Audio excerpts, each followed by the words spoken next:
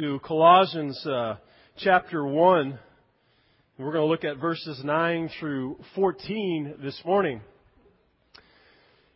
Excuse me, it feels a little awkward to be here this morning because the last time I was in a worship service with fellow believers, I didn't have these annoying lights right here in my face. Instead, I was in the back of someone's house with a tent over my head and blankets thrown on the floor. And all the instruments that we had were a drum and a tambourine. And boy, could they play that. And so we had a wonderful time. And out in the distance, you always have this wonderful wafting smell of a barnyard, just kind of making its way through the service. So this morning smells too clean for me here in the service this morning. But first of all, I want to thank you for all of you that prayed for us who went on the India mission trip. It was a great time. It was a fantastic team that we had. I felt like God truly did use all the different skill sets and talents that were brought to be used there in India. And it certainly is a place of great need, a place where I feel like God has called us as a church, and a place where we can help to build up Christ's church and build up Christ's kingdom halfway around the world. And so you will certainly be hearing more about our trip and all that went on. I can't possibly share all the things this morning with you, but there was one problem. There was one area where I did not represent you all well as a church. And I thought I got through the whole trip not having to represent you in this area. But it was kind of like on this last day, we were in the school compound. And we were actually, so it was in a time of training that they were doing medical training. Mike and Jason and Ashley were providing medical training. And then in the distance, I heard this drum beating over and over again, and it kept getting louder. And I was like, boy, that's annoying. What are they doing? And then all of a sudden, Srinivas decided, well, let's take a break. And all of a sudden, he started saying, "Hurry, boys, run, let's go." And so I made my way out there, and there it was. There was two men playing their instruments and some other men, and then it was the Banjar ladies who were just wishing that Grant was there, but instead he wasn't. And they were dancing in front of the entire school with all children lined up and ready to laugh at me in particular. And I tried my best to avoid. You know, that's when you go like, I hardly took pictures the whole time, but that's when I was finding a camera, all right? Let me find a camera. Let me find someone else's camera. And well, Srinivas decided, I think he takes great pleasure in this, making me feel embarrassed. And he grabbed me and he throws me out in the midst of these Banjar dancers. It was scary. It got so bad that one of the pastors, as they were watching us, all of a sudden, I was going around doing whatever I thought I was doing. I was following Mike Harden, because Mike Harden is the man of all cultural know-how. That brother can dance the Banjar boogie, all right? And so I was just trying to keep up with him, and I was just following his footsteps. But my feet were moving, but something else wasn't moving. And I found out real quick, this pastor literally grabbed me by the hips, and he started moving my hips. And they don't work that way. So I didn't represent you well in the area of Banjar dancing, but I did provide a lot of laughter, okay? There's something about mission trips. They do something to you. I've been on several before. But it's always refreshing to go again. Mission trips to foreign countries, particularly to places like India and other countries similar, they have a way of kind of just scraping off the callousness that forms on our Christianity. They have a way of kind of rocking our boats and scraping away the idols of consumerism and comfortableness that like to slip their way into our American Christianity. And I saw this, and I was reminded that what real Christianity is about is not this consumerism and comfortableness that we so make our American Christianity about, but it's more about commitment and cost. And I was reminded about this in a couple of ways. The first was more in a negative example, but one of the many stories I heard was one particular lady who lived there very closely to the school where we were at and had been impacted by the school. And she believed in Jesus, and she wanted to believe in Jesus more, and she wanted to follow Jesus Christ as her Savior, but she wouldn't commit because she was fearful of the persecution and the rejection and possible abandonment that she would receive from her family. And that just kind of rubbed on me. And it kind of rubbed that I'm just comfortable.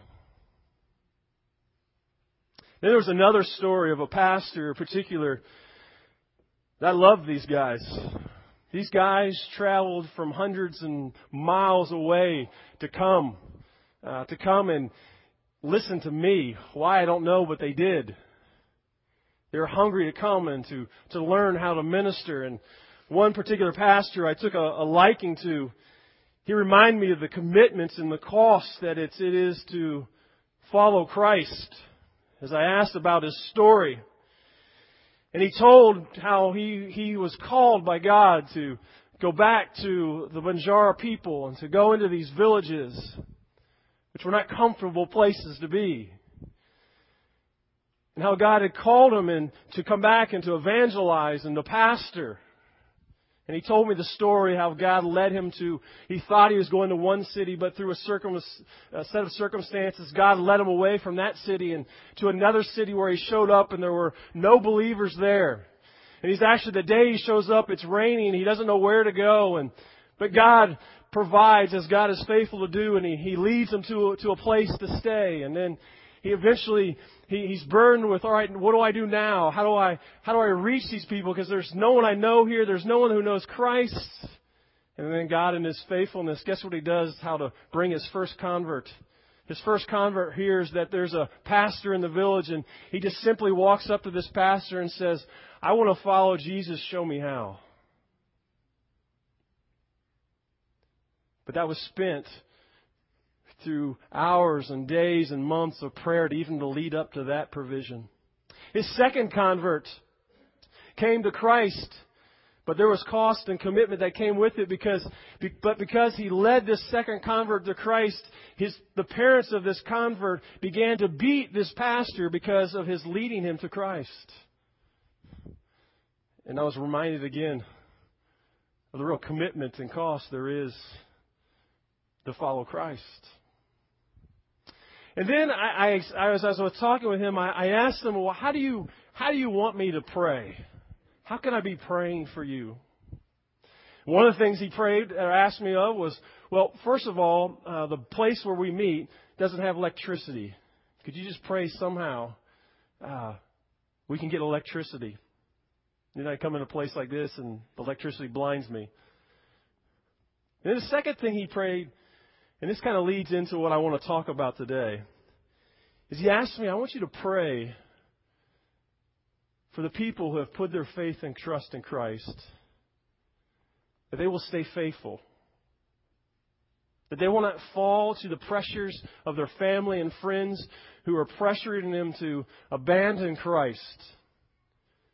But that would you pray for them, that they would stay faithful, and that you pray for them that they would grow deeper in their walk with Christ.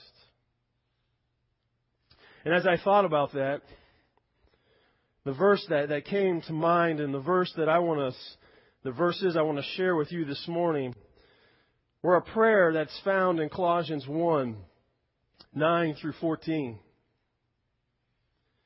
In Colossians 1:9 through 14, I determined that this is the prayer that I want to pray for these people that are in my fellow pastor's church. It says this, Colossians 1:9 says, "For this reason also, since the day we heard of it, we have not ceased to pray for you and to ask that you may be filled with the knowledge of His will and all spiritual wisdom and understanding, so that you will walk in a manner worthy of the Lord, to please Him in all respects, bearing fruit in every good work, and increasing in the knowledge of God, strengthened with all power according to His glorious might, for the attaining of all steadfastness and patience, joyously giving thanks to the Father, who has qualified us to share in the inheritance of the saints in light. For He rescued us from the domain of darkness, and He transferred us to the kingdom of His beloved Son, in whom we have redemption, the forgiveness of sins." Amen. I like this prayer, and I thought this prayer was pertinent for these people in India, but also pertinent for us. As I think about the comfortableness and the consumerism that we fall into, we often fall to that even in our spiritual practices and in our prayer life. And as we examine this verse here briefly this morning, I want to propose this question to you and to myself. As we look at this passage, ask yourself, how might this model prayer of Paul deepen our own personal prayer life in the prayer meetings that we attend? How might this prayer that Paul prays here, how might it deepen our own personal prayer life in the prayer meetings that we attend? I've been to many of our prayer meetings, and I've come away from many of our prayer meetings frustrated because of their lack of depth. I'm all for, and we should pray for needs. We should pray for hurts. Those are things that we must and we should.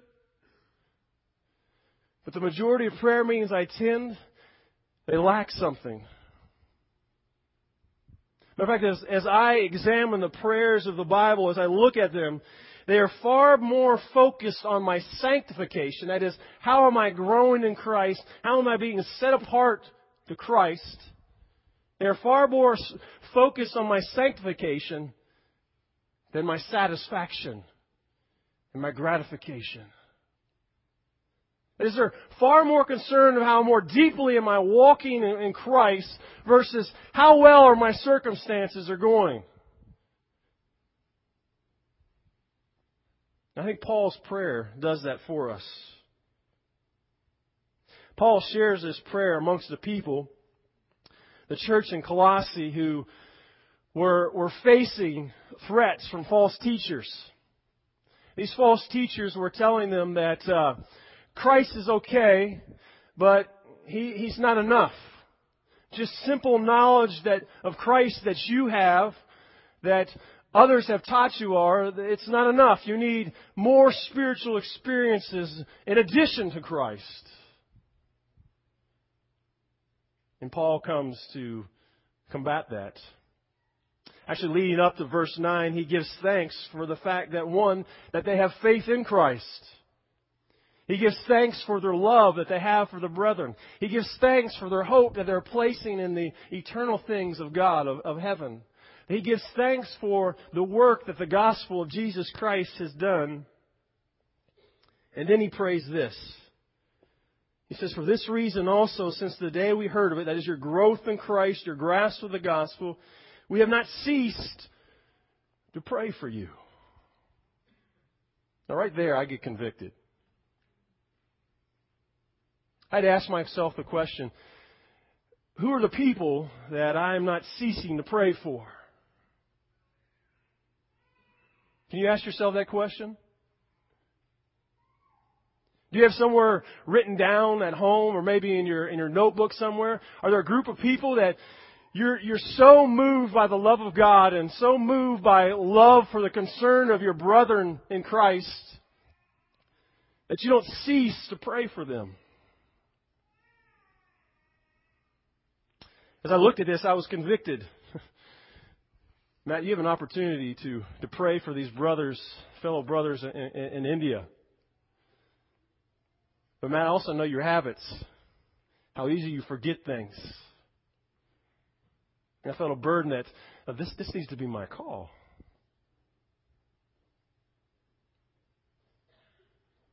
For you, maybe it's your husband. Maybe you pray for him every once in a while, but do you cease not to pray for him? Maybe it's your wife. Maybe it's your children. Maybe it's fellow brothers and sisters in Christ here. Are they such a burden? Do you have such a love and a passion for them that you care for them, that you want to cease not to pray for them and their spiritual growth? We've got to make that a part of our life. He goes on to say, here's what he prays for them. He says, and he asks that you may be filled, they cease not to pray, and to ask that you may be filled with the knowledge of His will in all spiritual wisdom and understanding. In essence, what he's saying is, hey, you don't need to be filled up, or you don't need to have extra knowledge beyond Christ, but what you know about Christ, what is being revealed to you about Christ and God's Word, this I want to pray that you are filled up with this knowledge of His will. His will being that which is revealed clearly in God's written Word, the Scriptures for us. And he prays that you may be filled with this knowledge. No, this knowledge here is a intensive, deep, and thorough knowledge. That is, he's praying that he wants them to go from just the milk of God's Word and His will, that he wants them to grow deeply into the meat of God's Word and His will. In essence, he's saying, I want you to be filled up with the knowledge of Christ. Now we say, well, Matt, aren't there a lot of people who know a lot about God and don't live it out? Yeah, there are. And Paul's not talking about intellectual knowledge here alone. When he says, be filled up with the knowledge of His will, literally what the idea of filled up with is that it will control you. It's not just knowledge that fills your head, but it's a knowledge of God's will and His truth that comes to have a bearing on your heart and your hands, that it controls your convictions and your attitudes and your behaviors and the choices that you make in life. This phrase, to be filled up with, it's used in Ephesians 5:18 of the Holy Spirit. And in that sense, he compares being filled with the Holy Spirit to being drunk with wine. And all of us are familiar with what wine does to you when you get too much, right? It controls you. All right? It controls your behavior. It makes you do things that before that you might not do. In essence, what he's praying here is, see, I want you to be filled up. I want you to be, in essence, maybe drunk with the knowledge of God's will. I want it to so fill you that it controls your life. That maybe in ways that you have never behaved before, it will so control you and change you that you act differently. You act Christ-like. It's a controlling factor of your life. Another indication that this is more than just mere intellectual knowledge is that Paul prays that you'll be filled with the knowledge of His will. And get this is important.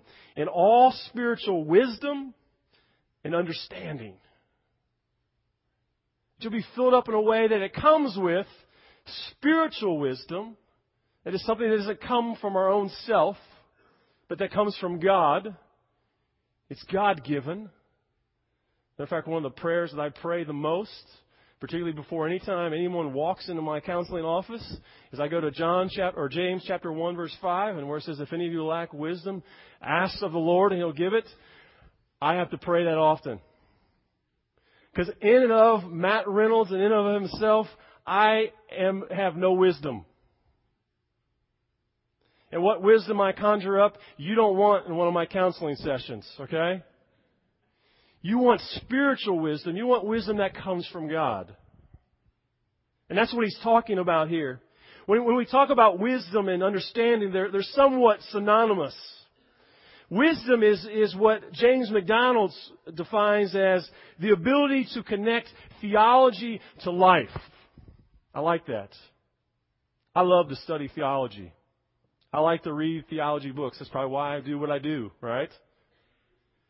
But you know what? All that knowledge, all that truth about the study of God does you nothing unless you have wisdom that can take that knowledge and you connect it to life. Theology is very practical, but we can't leave it up here. We have to connect it to our hearts and to our hands and to life. That's the wisdom he's speaking of here.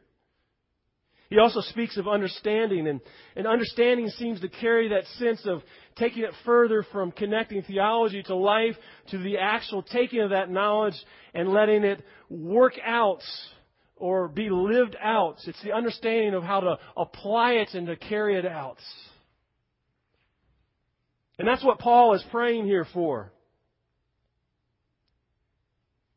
It's spiritual wisdom, which means, one, it's going to be foolishness to those who don't know Christ. All right? It also means, again, that this comes from God, but it's taking this knowledge of God's will that you're being filled up with, and it's bringing it to bear on life. Wouldn't you want somebody to pray that for you? Wouldn't you want somebody to pray that the knowledge of God's will would fill you and to control you? And that with all spiritual wisdom and understanding that you would apply it to life? I need that prayer.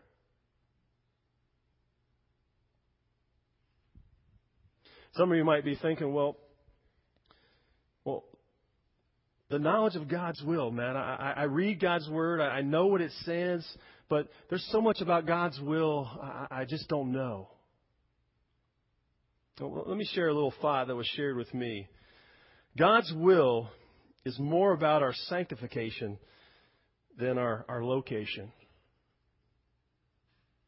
What I mean by that is the more we are filled with God's will and His Word, the better we will be able to discern that unknown part of God's will in our life. It is the more that we allow God's Word and His will to fill our lives, those uninformed areas that we're just kind of waiting. You know, those things like, who should I marry? Or what job should I take? Or should I live in Woodway or Hewitt? All right? Those kind of things that seem so vitally important, and they are. The reality is if we are more filled up, if we're filled up continually with God's known will in our life, it helps us make and discern the decisions about those unknown things in our life. Now, there's probably some college kids here that would like to find a mate someday, right? Sorry, you can look at me now, all right? You'd like to find a mate someday. Because I've been there, all right? And you got this, God, would you just please write it in the sky? Would you write in the sky whom I should marry? Who is it your will for me to marry? All right? And I learned over time, the best way for me to discern that is to get into God's Word and know what kind of woman I should marry. And so when little Miss Elizabeth came walking by with her brownies and stuff, I looked at her and I said, I started examining and I started looking at what God's Word says. And I said, yes, God, this is your will for me. And though I was slow to it, I moved in and I married her. And God will do that with other circumstances in your life. Now, why do we do this? We pray, first of all, we should pray for each other that we're controlled by the knowledge of God's will.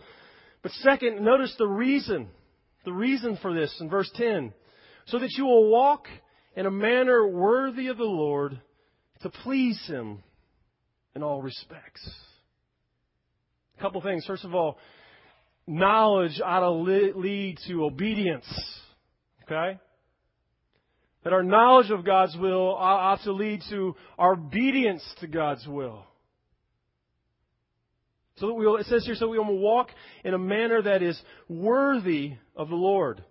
Now, the idea behind this word walk, in Hebrew particularly, it's symbolically referred to one's conduct all throughout the Old Testament.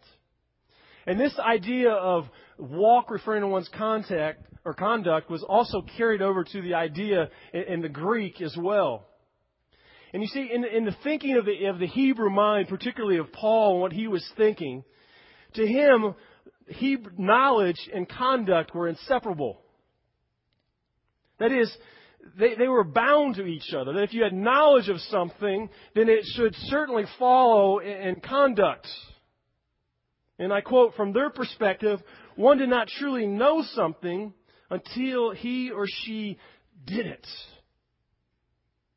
That is, you can have all the knowledge there is, but in the Hebrew mindset, you really didn't know anything until it affected your conduct and your behavior.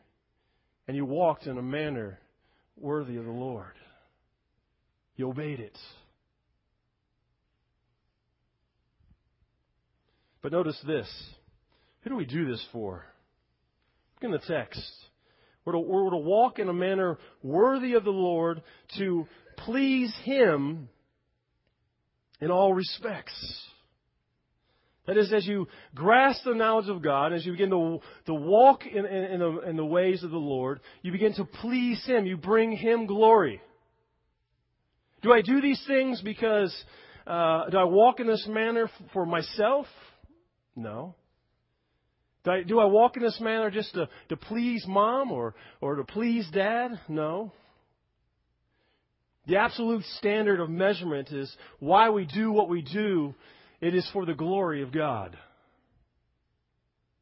See, the reality is that when we were created for, if you go all the way back to creation, we were created in the image and the likeness of God. We were created to relate to Him, and we were created to represent Him. What we were created for is we were created to glorify God.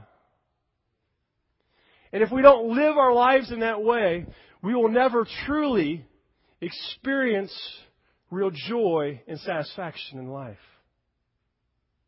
See, it's a good thing to live our lives all out for God and to please Him and please Him alone, because He knows what you and I were created for.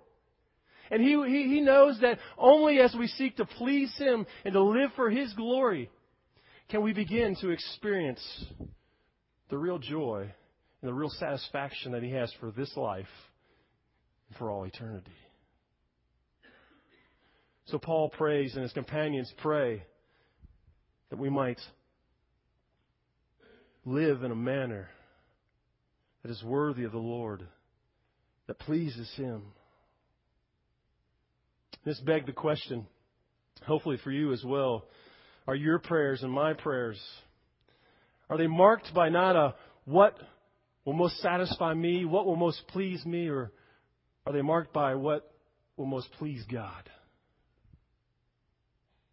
Do we even pray for our children in a way, not what make our children most happy, but do we pray for our children in a way that what will make God most pleased? Do you pray for your children that way?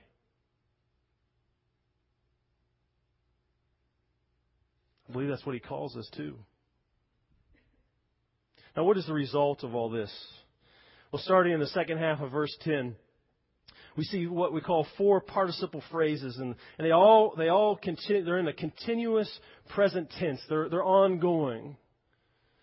So Paul begins to pray so that out of this, that there will be these four things that will be continuous and ongoing in the life of the believers in Colossae.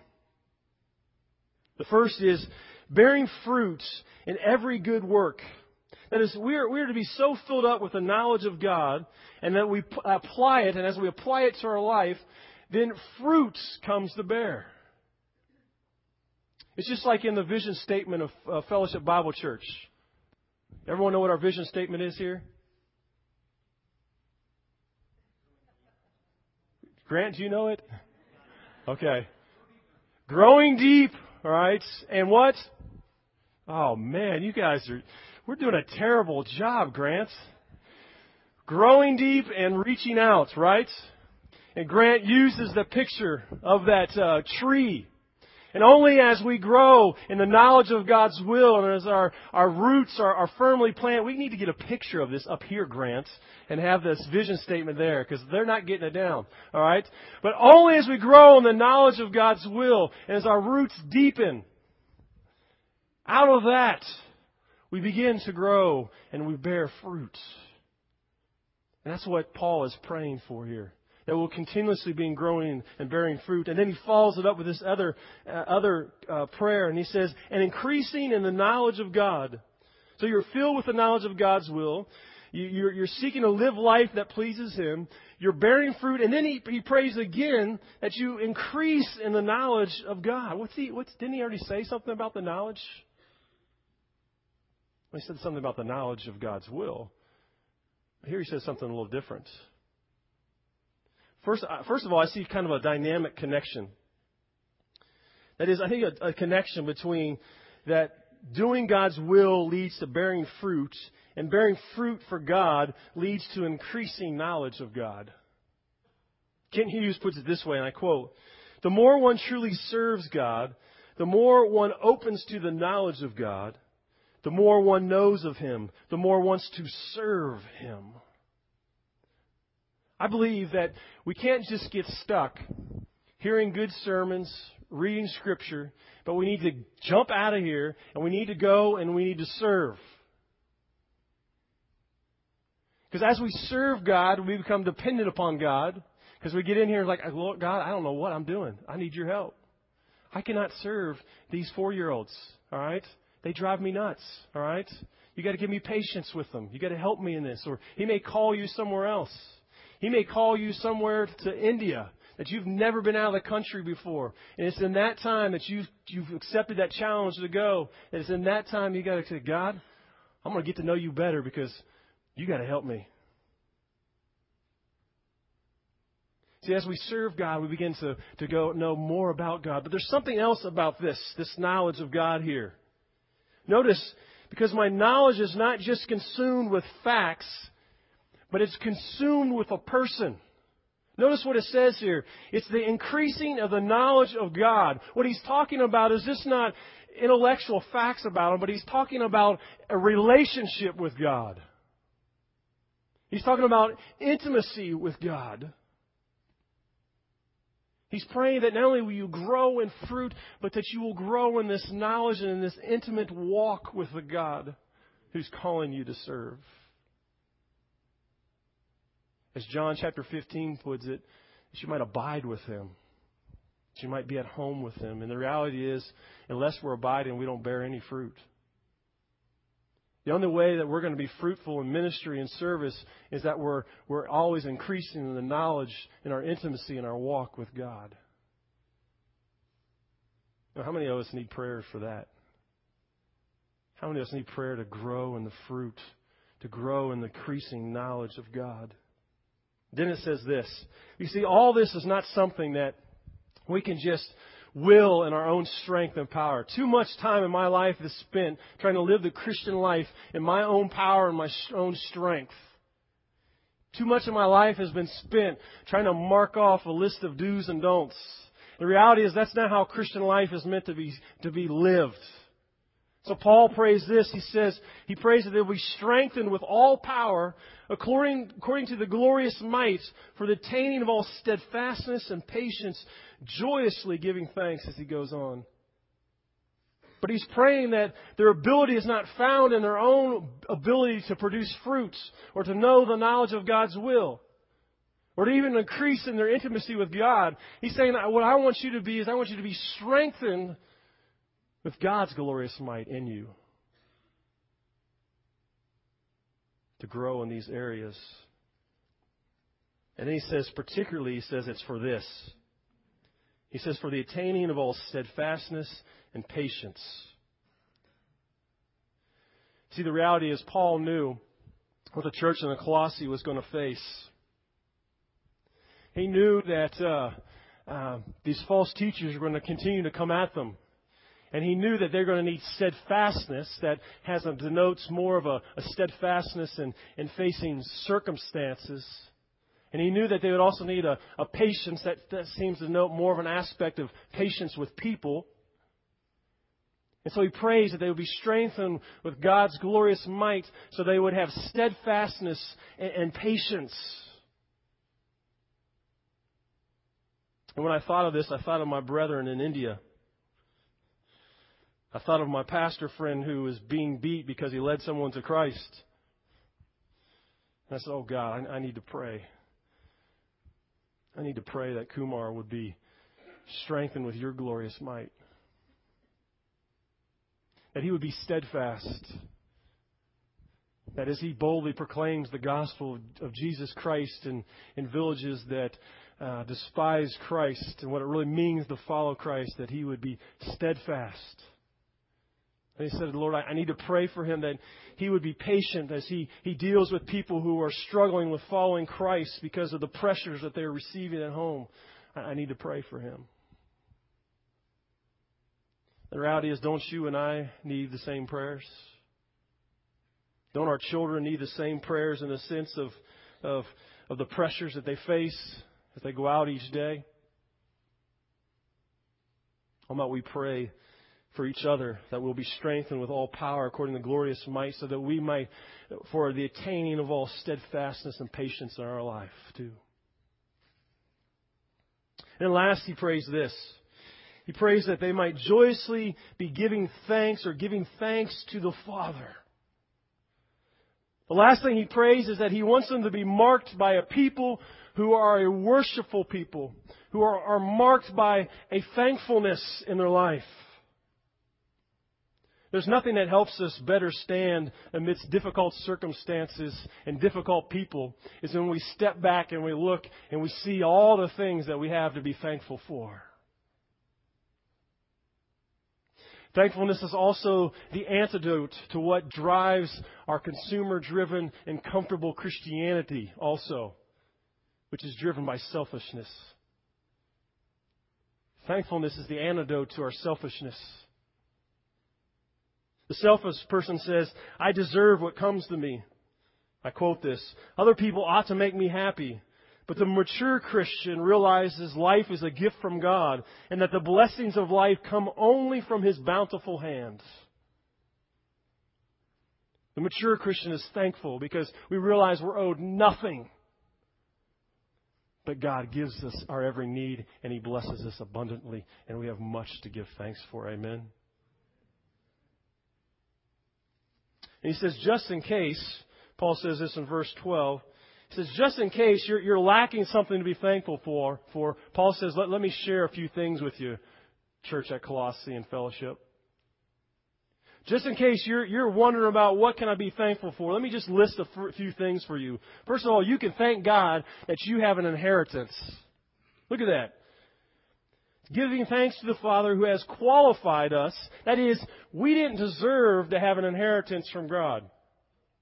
But He qualified us in Christ that we might have the inheritance of the saints. Look at that. He even calls us saints. And I'm looking around here, and I know a lot of y'all don't live like saints because I don't.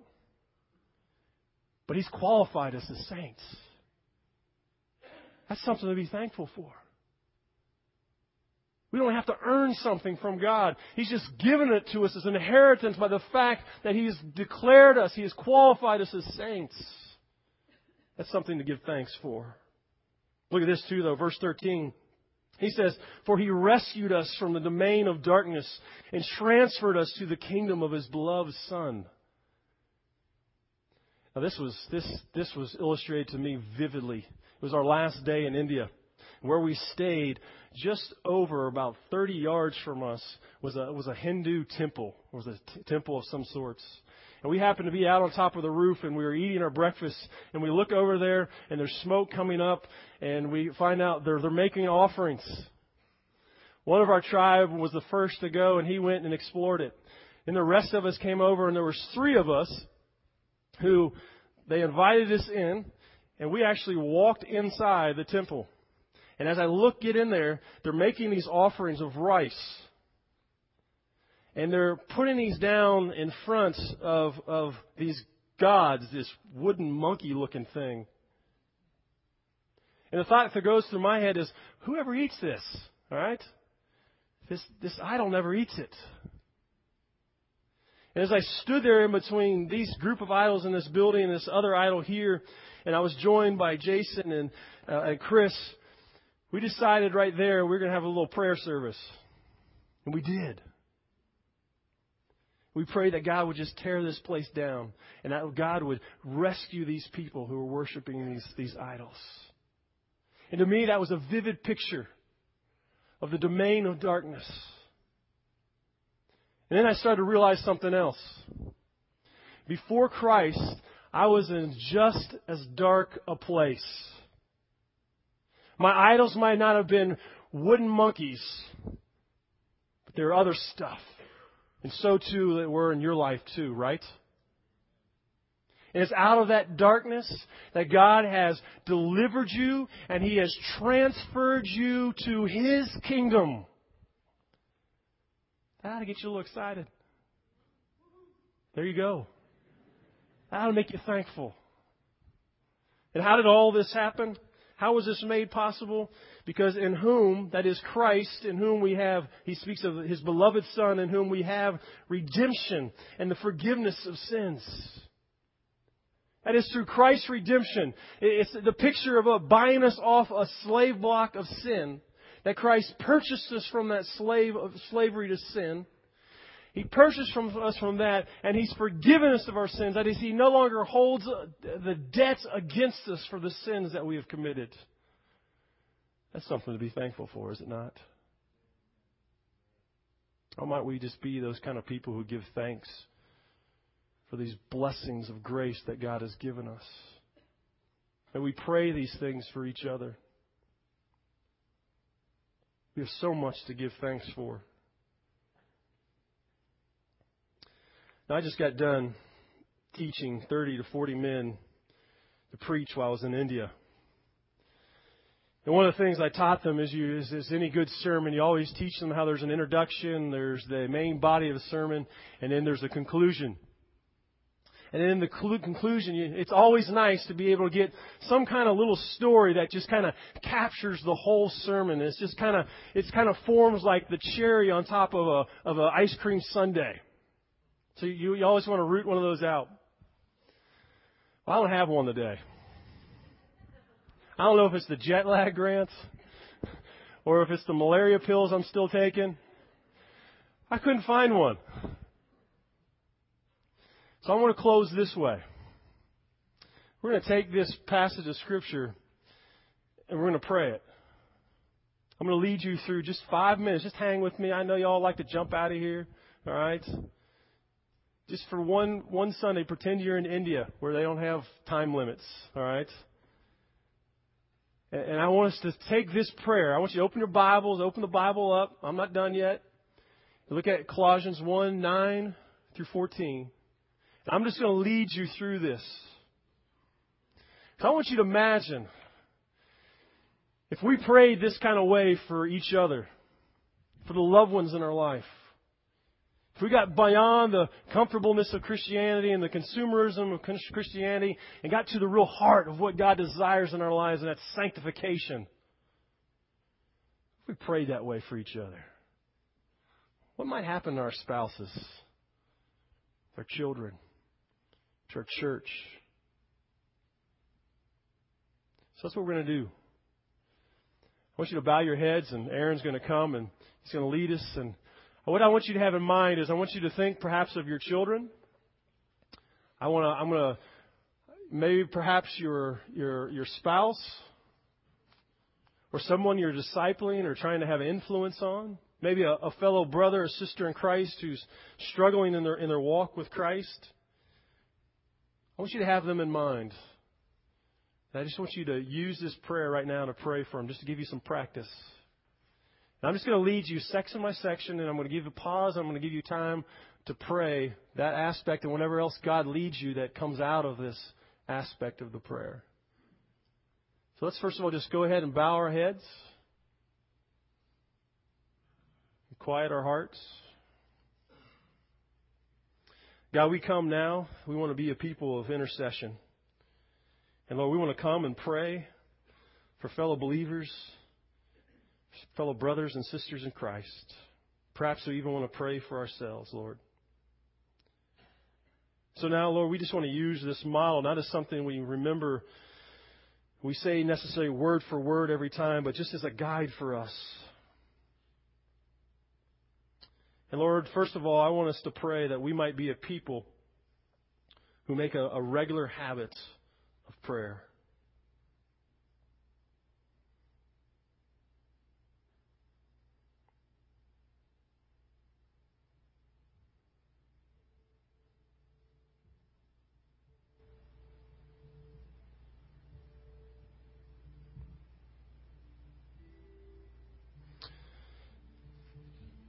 Lord, I also want us to pray now.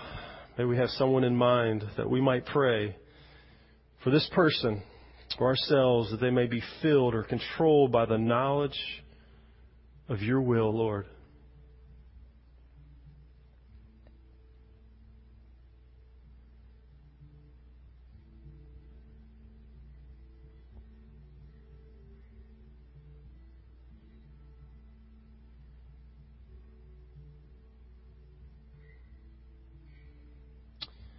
Lord, we also want to pray that they're not filled just with the knowledge of your will, but they're filled with it in all spiritual wisdom and understanding.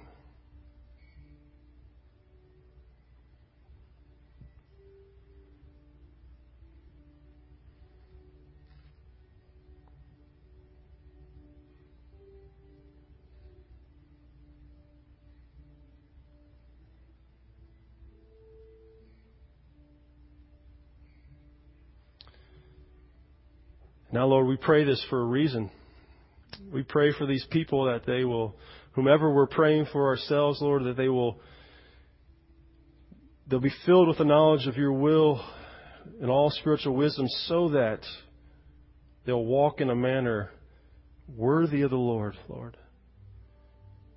Lord, we just pray that we'll have lives that reflect you well.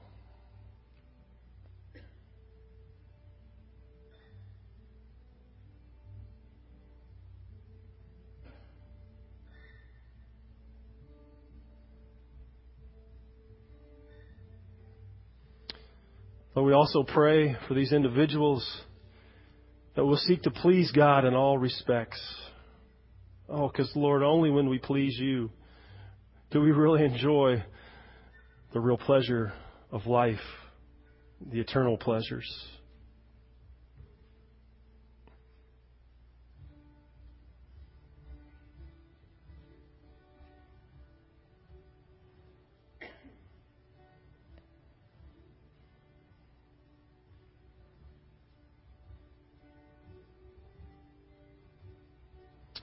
Lord, now may we pray for our wives or our spouses or our children, that they will bear fruit in every good work. Whatever that fruit may be, Lord, we ask that you will bring that about in their life, that it will ever grow in that and ever bear that.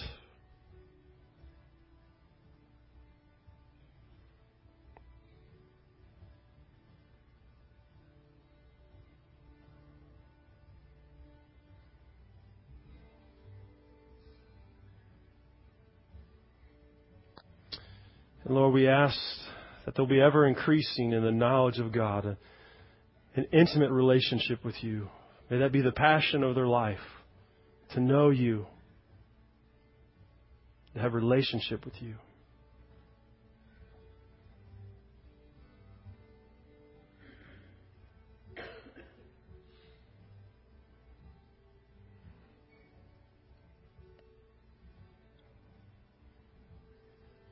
And Lord, we ask they might be strengthened with all power according to your glorious might.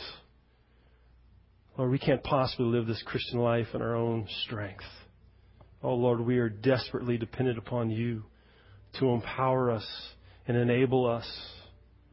So, Lord, we come asking you that you strengthen us.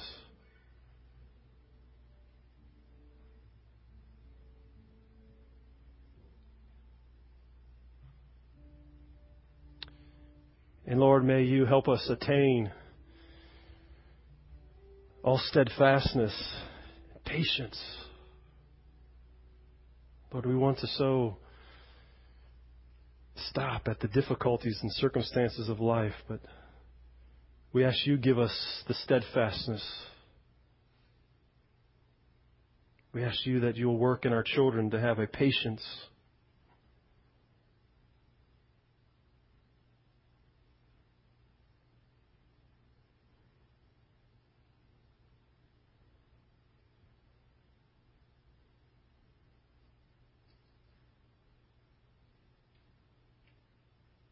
And Lord, we ask that we might pray for these people that we're praying for, that they will be a people of thanks.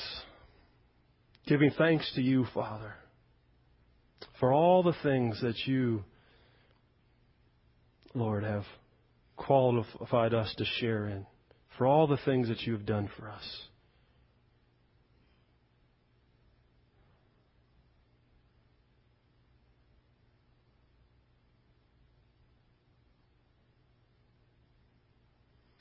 And Lord, perhaps even now in the quietness of our hearts, we think of someone who's not a believer yet.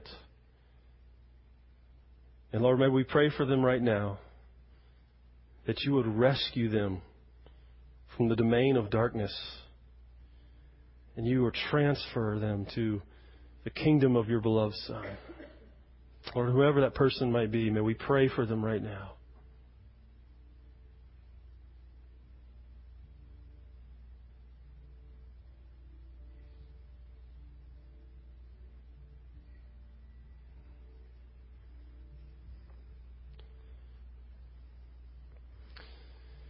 Dear God, I pray for my brothers and sisters in Christ here at Fellowship.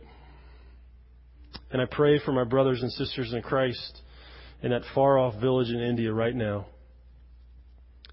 And Lord, I pray this prayer right there in Colossians 1, 9 through 14. I pray that for us. Lord, help us be filled with the knowledge of your will. Lord, help us, Lord, to live in a way that pleases you.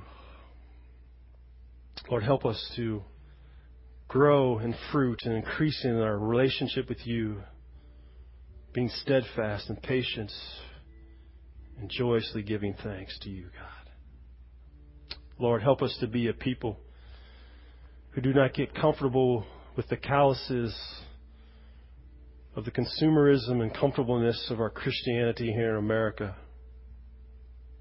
But Lord, that we will dig deeper and we will pray more deeply so that we might grow